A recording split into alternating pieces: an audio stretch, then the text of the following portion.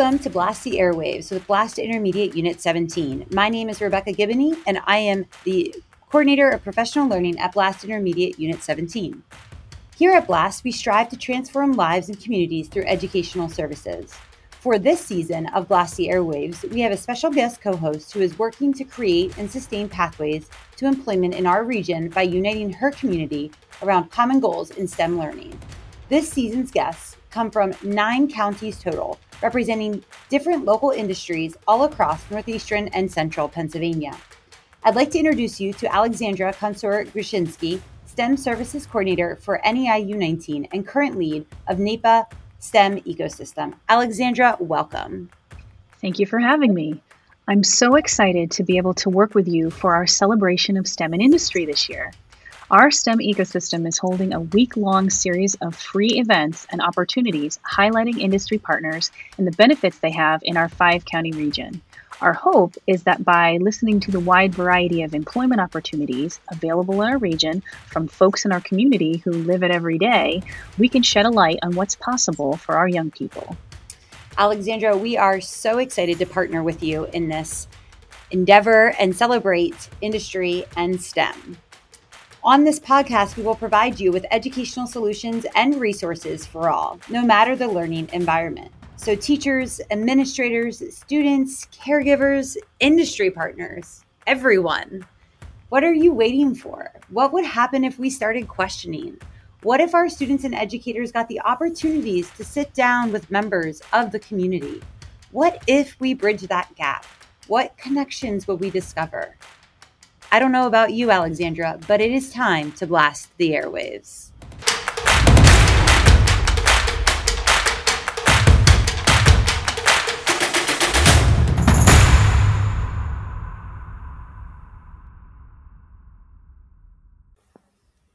Today, we have the pleasure of speaking with Joe Glynn, Chief Technology Officer for WVIA, and Alexandra Konsor-Grushinsky, STEM Services Coordinator of NEIU 19 and current lead of NEPA STEM Ecosystem.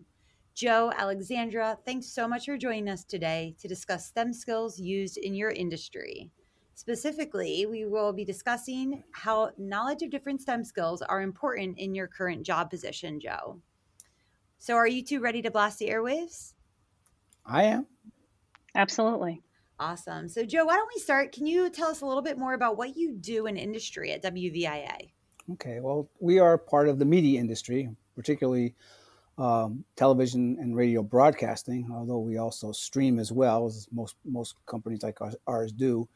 And my job as Chief Technology Officer has me overseeing all the technology, and that means the people that work in this department, our department, the technology department, which includes IT.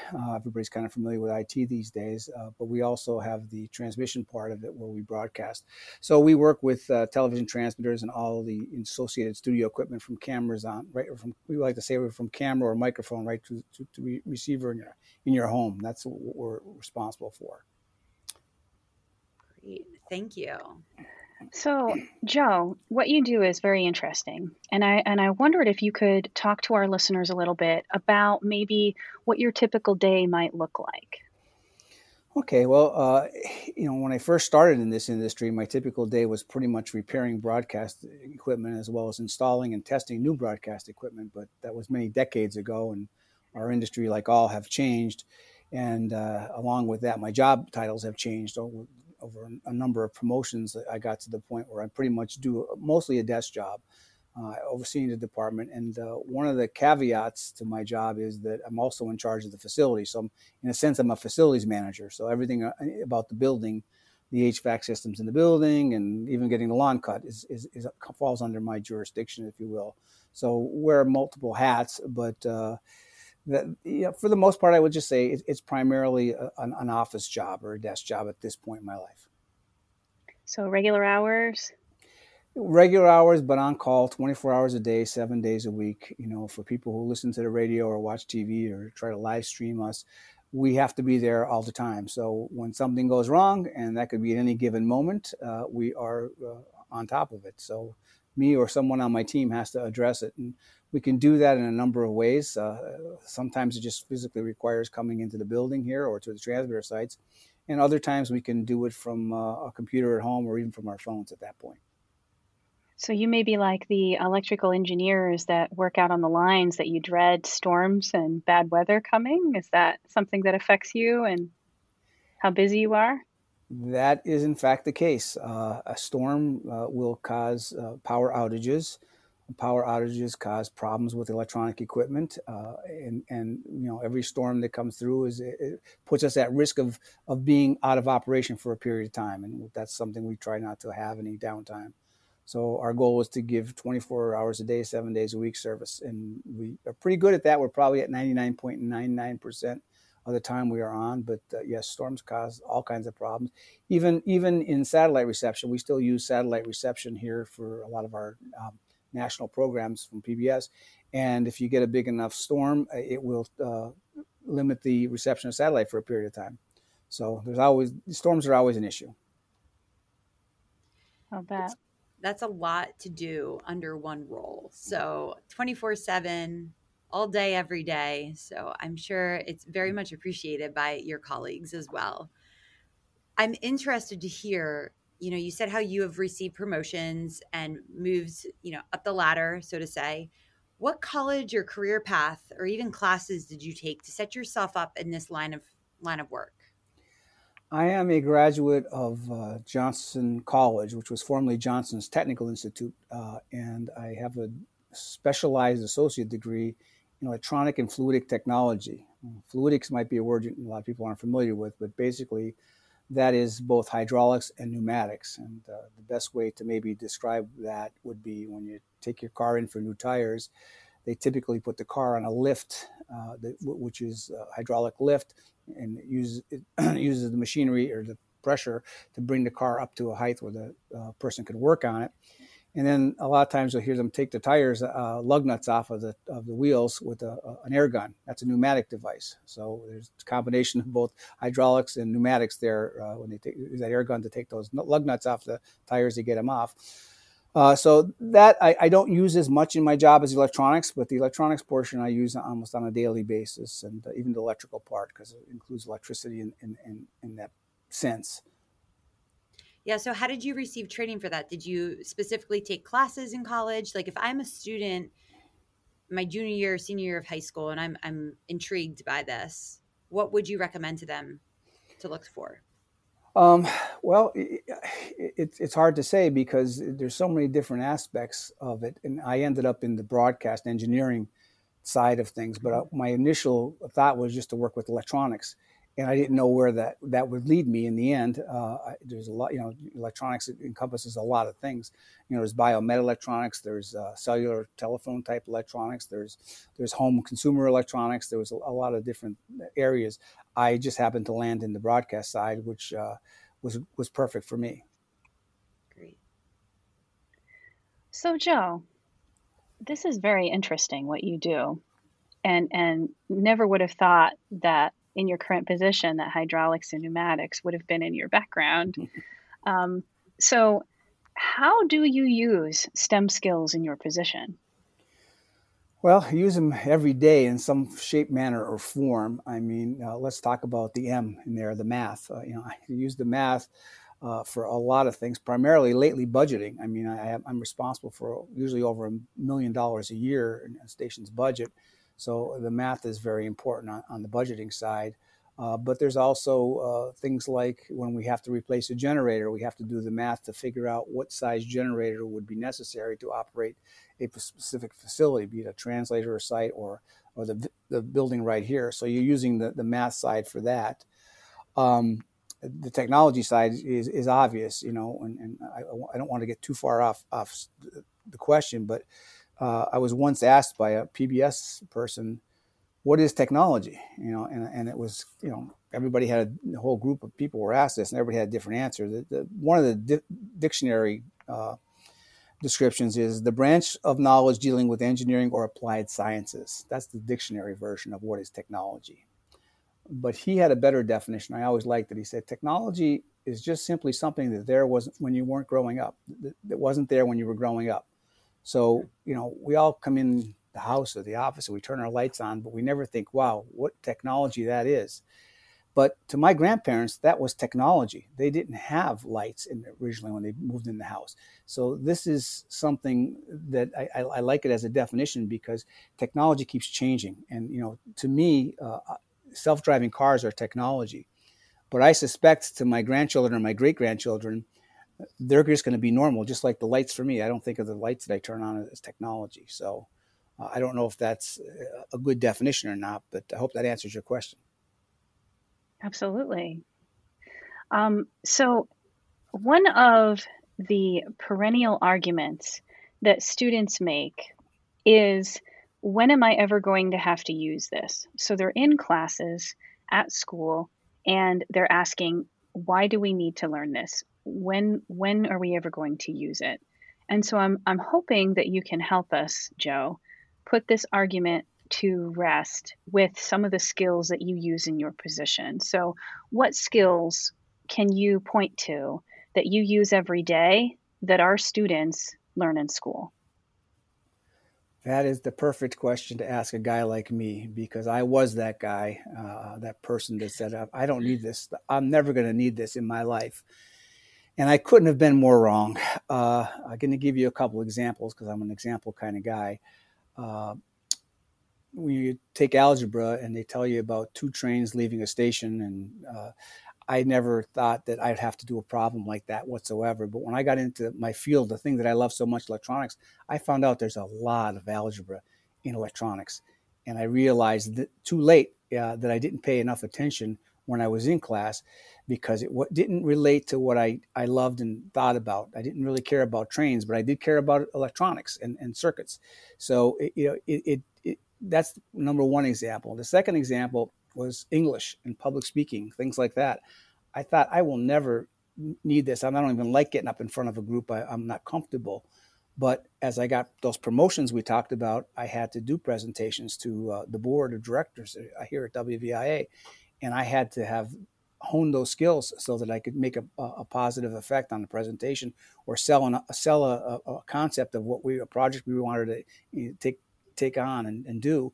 So I am that perfect example of that kid in that class who said, I will never, ever need this. Why are they making me do this?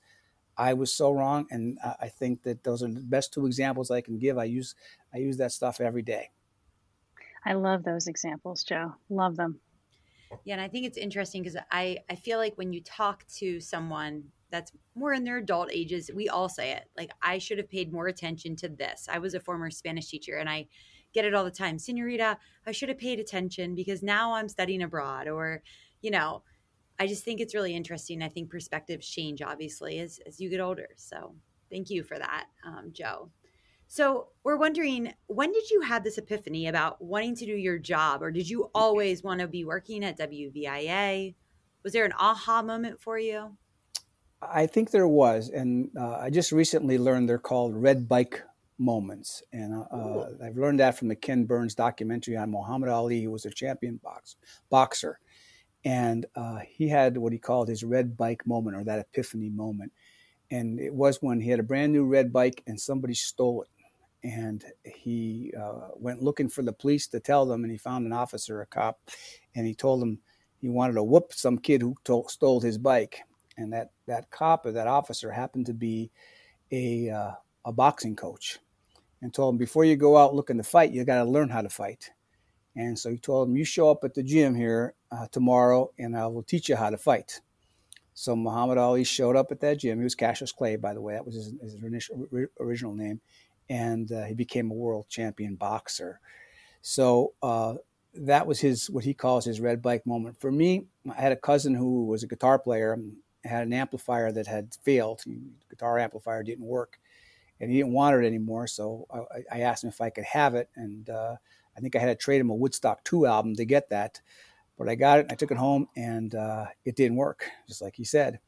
And I was fortunate because the neighbor kid across the street's father was a TV repairman. Those were the guys who actually went around repairing televisions in people's homes way back in the day when that was the thing. And so he said, well, let's just take it apart and see if we can find out anything. So we took this amplifier apart, and I got it apart and saw all these components inside that were all, foreign to me. I never saw transistors or capacitors or resistors. And he said, well, plug it in and turn it on. We'll see if we see anything. And sure enough, we start seeing some smoke come out of one of the components. And he says, okay, shut it off. And he looked at it. He says, that's a capacitor. I think my dad has some of those over the shop. I'll be right back. Went home, got a component, same value, came back with a soldering iron. We cut the component out. We wired the other one in, soldered it up so that it was connected. We turned it on, and the amplifier worked. I only had a microphone, not a guitar to connect to it, but I could talk into the microphone and we could hear it loud. And that was my red bike moment.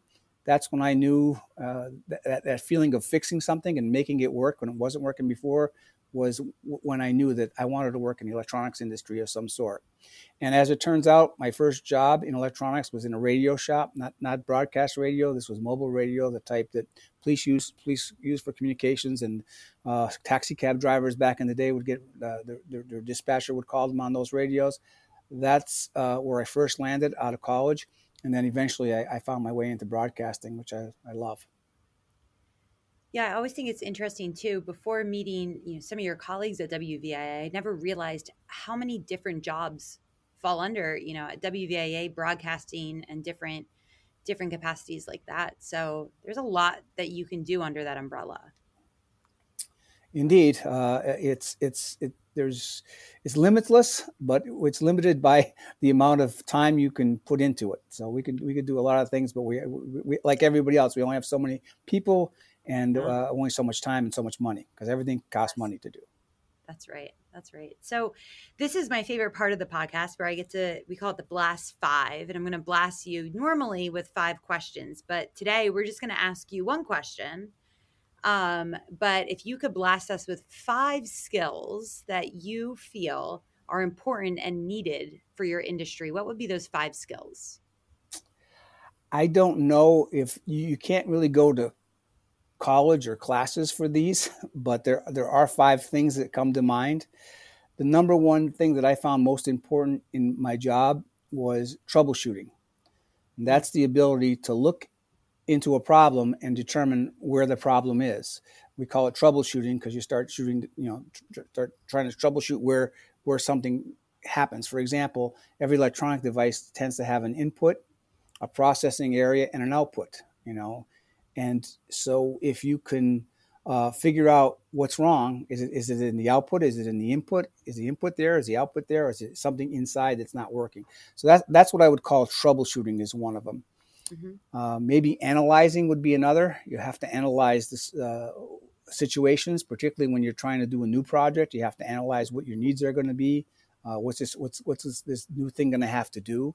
So I don't know. Again, I don't think neither troubleshooting or analyze or anything you could take courses in, but they are two things I would think are important. Planning is also very important.